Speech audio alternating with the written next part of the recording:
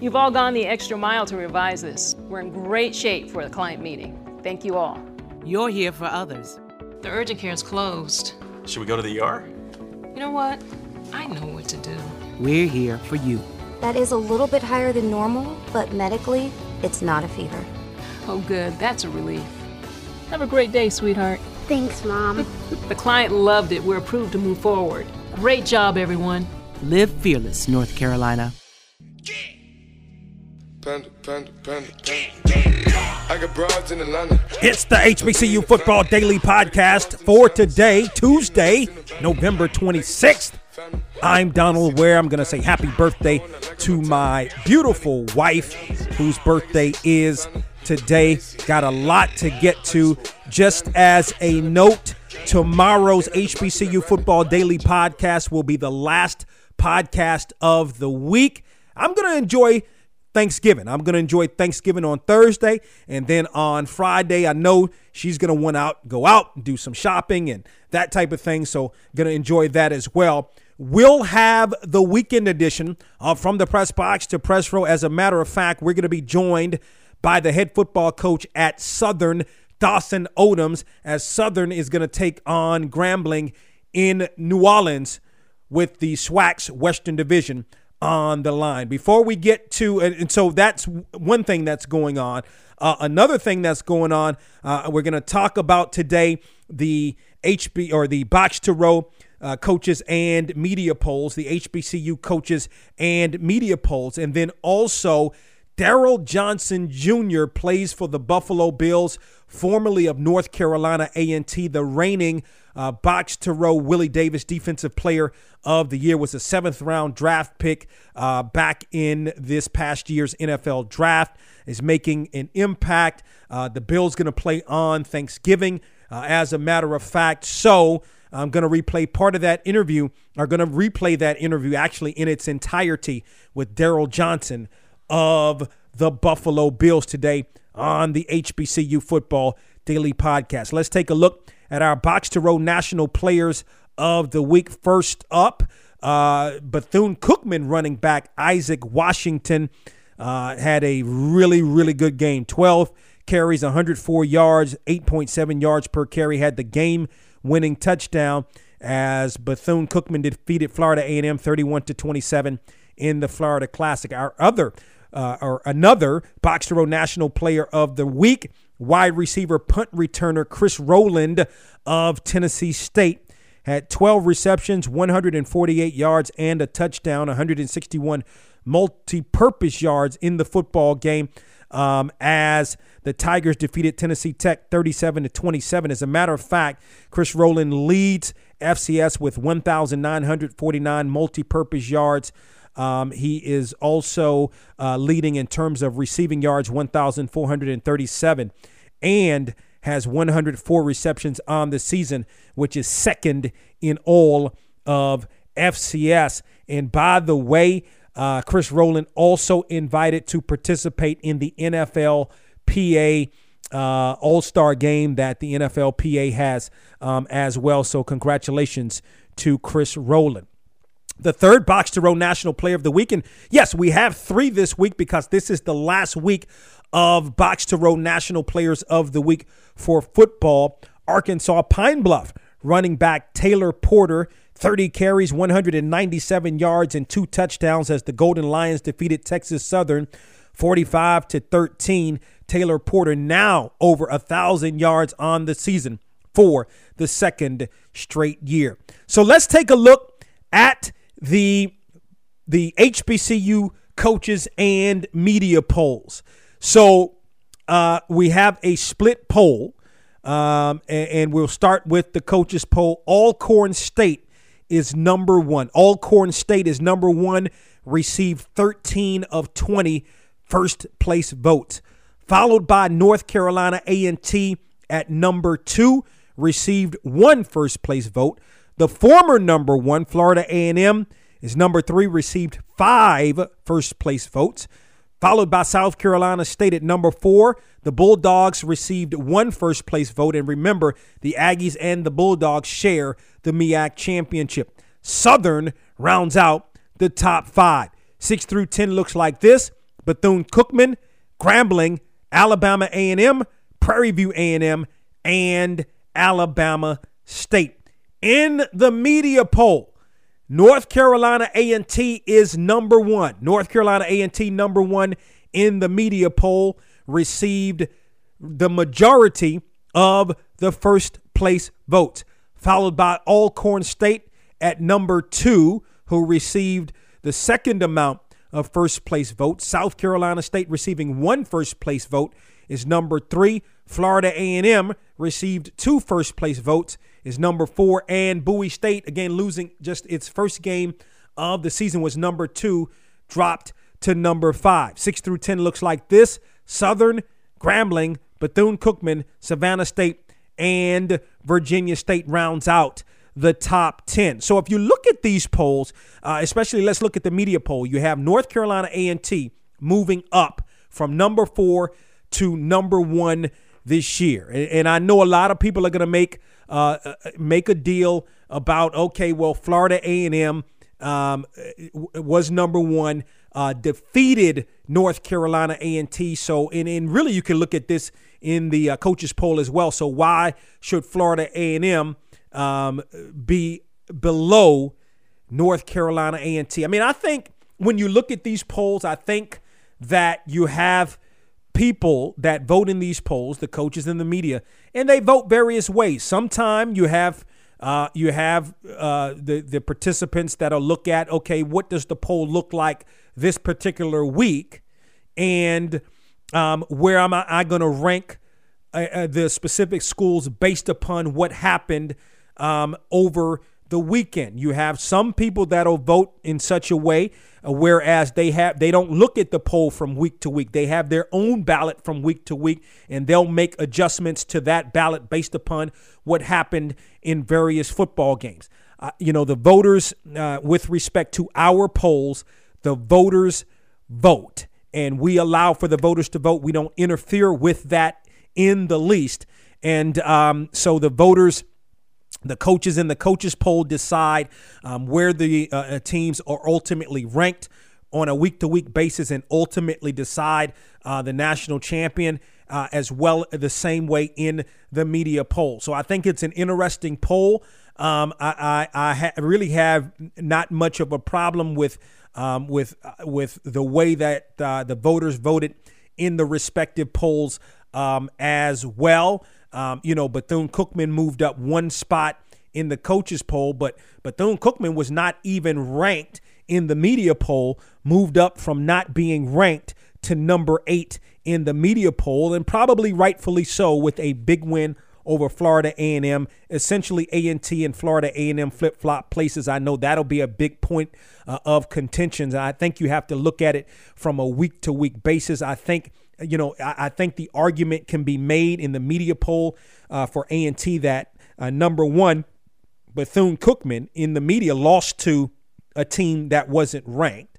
Number 2, even though Florida A&M beat A&T head-to-head, you look at what A&T did to Bethune-Cookman 2 weeks ago.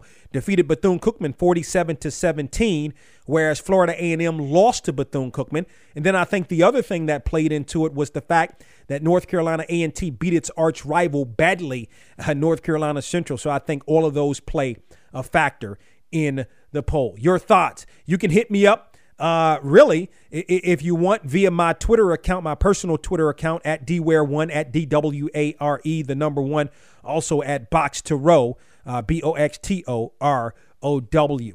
Again, had a chance to catch up with Daryl Johnson, now of the Buffalo Bills, formerly of North Carolina A&T, on this past weekend's edition from the Press Box to Press Row.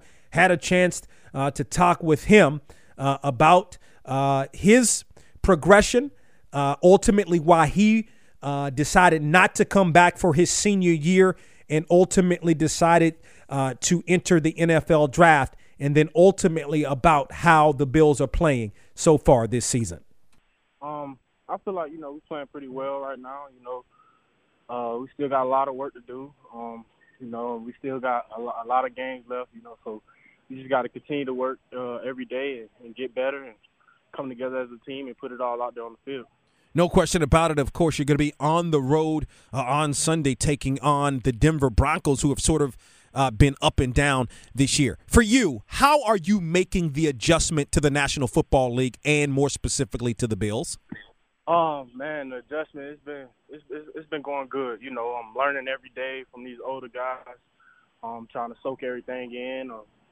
You know, just trying to learn. That's the the main part about it, learning. So that's what I'm doing right now. And then after a while, I get adjusted real well. Yeah, no question about it. Yep. Yeah, let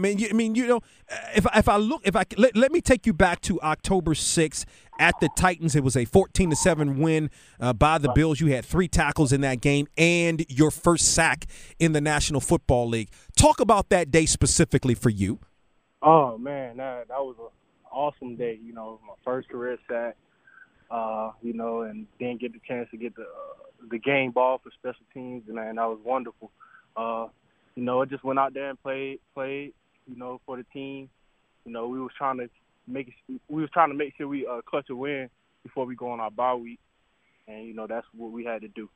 Yeah, no, it was a super big win for you guys and a big day for you, no doubt about that. What about special teams? So you're playing special teams also. That's something. I don't think you did that at A&T, right?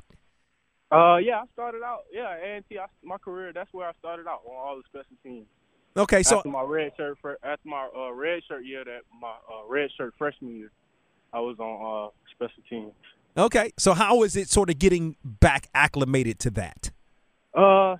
It didn't take much. I kind of figured, me being a rookie and I kind of figured that was gonna be my role. So I came in with the intentions of, be one of those top special teams guys. And, I'm trying to fill that role right now. So. Yeah.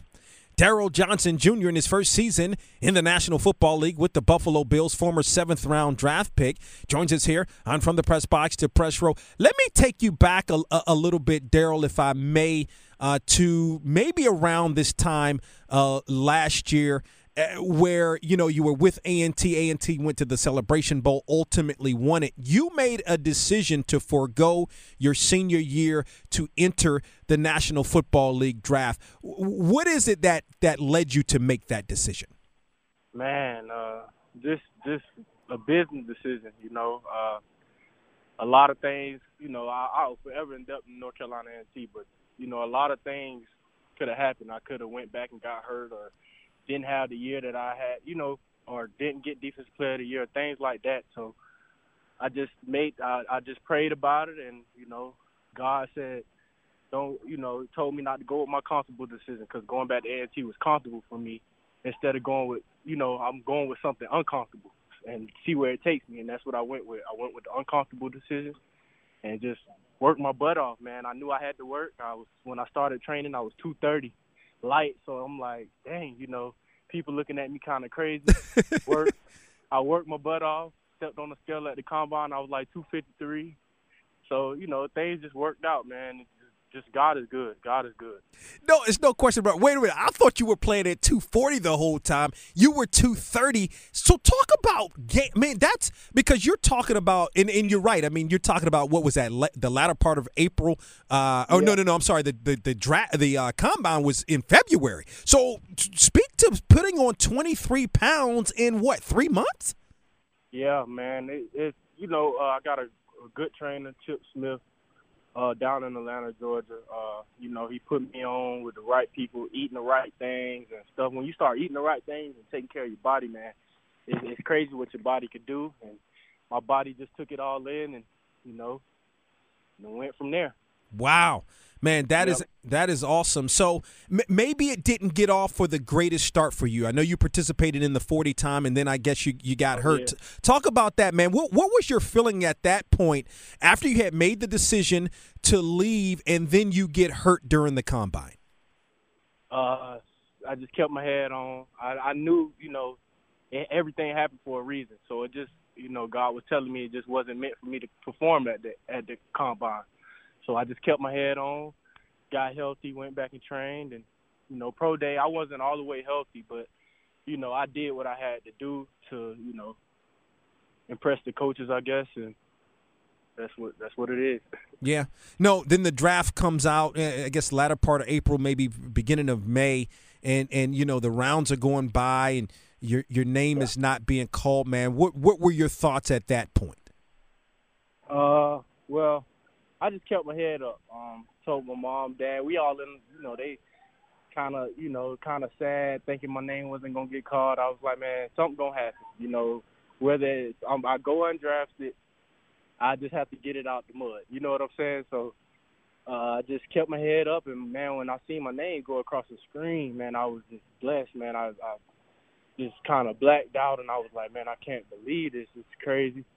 And, and I came to a wonderful team, good people, good fans, man. It's crazy. It's crazy. No question, a beautiful thing. Daryl Johnson Jr., formerly of North Carolina A&T, now with the Buffalo Bills, joins us here on the program. The Bills are on the road on Sunday, taking on the Denver Broncos. I mean, we talked about sort of the adversity, but then some good things began to happen for you.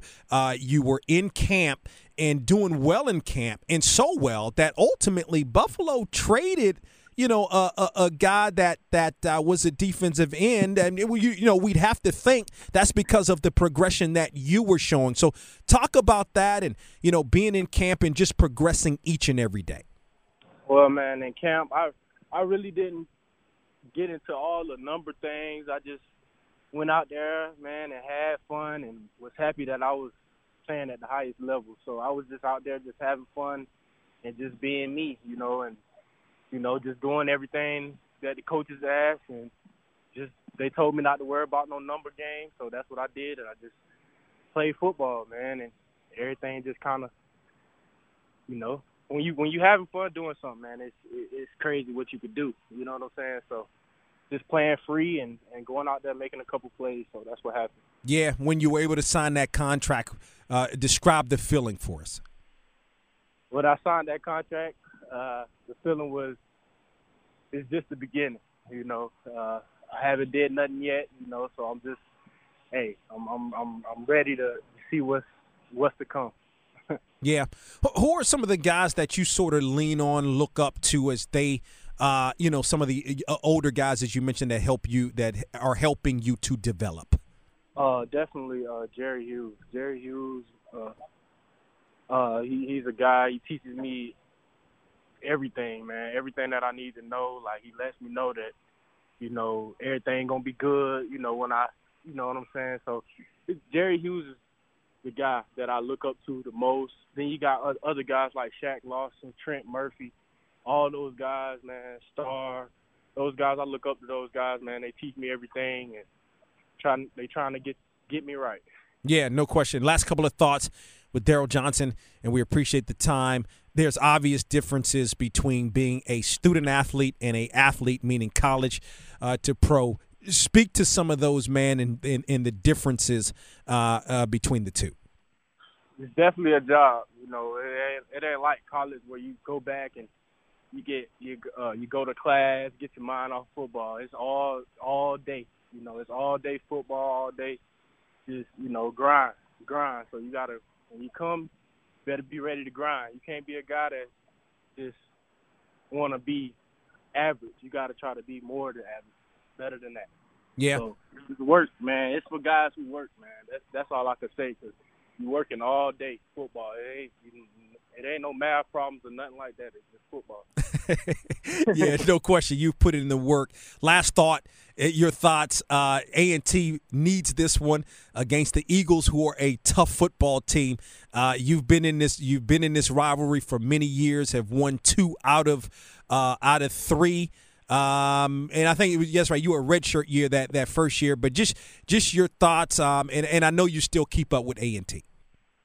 I wish I could put on the pad again and play in that game, man. That's a fun game. I believe in those guys, and they know not to go out there, because Central, they gonna try to come out. They gonna play their best game. So we just got to come prepared to play and do what we do. Play A&T football, Aggie Pride, baby. Daryl Johnson of the Buffalo Bills. So that wraps it up for today's HBCU Football Daily Podcast. Don't forget, tomorrow, the last podcast for the week. And also on the weekend edition of From the Press Box to Press Row, had a chance to catch up with Saints starting left tackle Teron Armstead, formerly of Arkansas Pine Bluff. And you'll hear that interview on tomorrow's edition of the HBCU Football Daily Podcast. Don't keep the HBCU Football Daily Podcast a secret. Tell a couple of friends about the HBCU Football Daily Podcast, where they can listen online at boxtorow.com. Also download at boxtorow.com as well as iHeartMedia. Talk with you tomorrow. 'Cause I can into things that I'm gonna do. Why?